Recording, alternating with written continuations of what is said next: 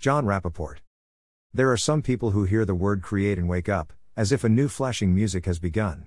This lone word makes them see something majestic and untamed and astonishing. They feel the sound of a Niagara approaching. They suddenly know why they are alive. It happened to me one day in 1949 when I was 11 years old. I was boarding a bus in upstate New York for a full day's ride back down into New York City.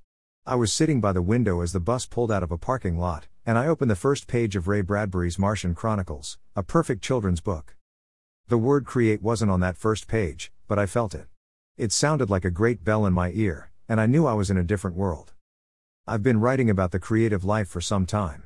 For me, this life is a far cry from the pallid oatmeal of peace through avoidance. The creative life is not about slogans and systems. It is about experience. It's about diving in.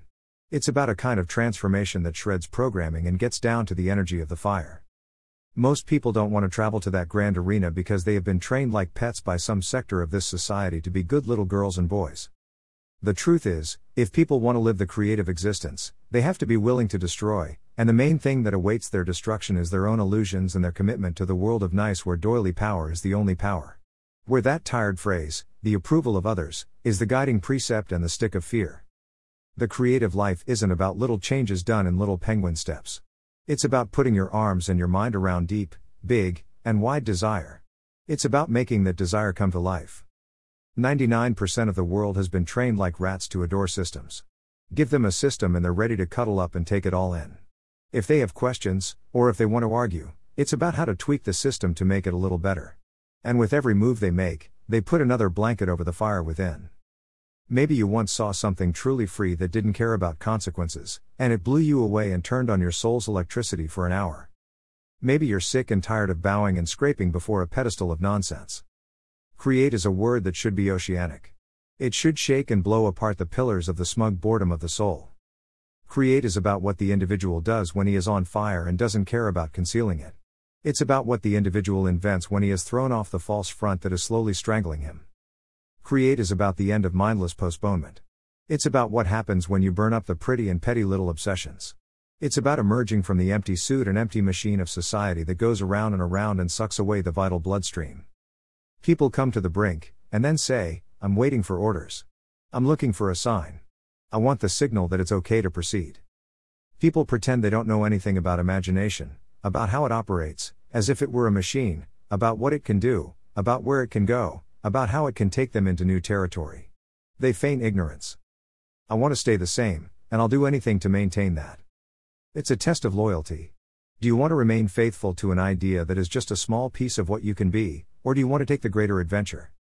The propaganda machines of society relentlessly turn out images and messages that ultimately say, you must belong to the group.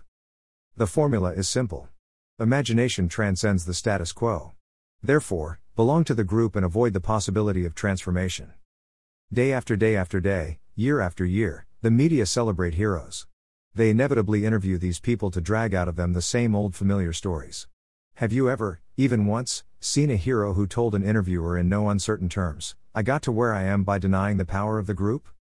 Have you ever heard that kind of uncompromising statement? I didn't think so. Why not? Because it's not part of the belonging program, the program that society runs on to stay away from the transforming power of creation. Copyright Jon Rappoport. All rights reserved. The author of 3 explosive collections, The Matrix Revealed, Exit from the Matrix and Power Outside the Matrix, Jon Rappoport was a candidate for a U.S. congressional seat in the 29th District of California. Nominated for a Pulitzer Prize, he has worked as an investigative reporter for 30 years, writing articles on politics, medicine and health for CBS Health Watch, LA Weekly, Spin Magazine, Stern, and other newspapers and magazines in the US and Europe. Jon has delivered lectures and seminars on global politics, health, logic and creative power to audiences around the world. You can sign up for his free emails at www.nomorefakenews.com. To read about Jon's mega collection, Exit from the Matrix, click here.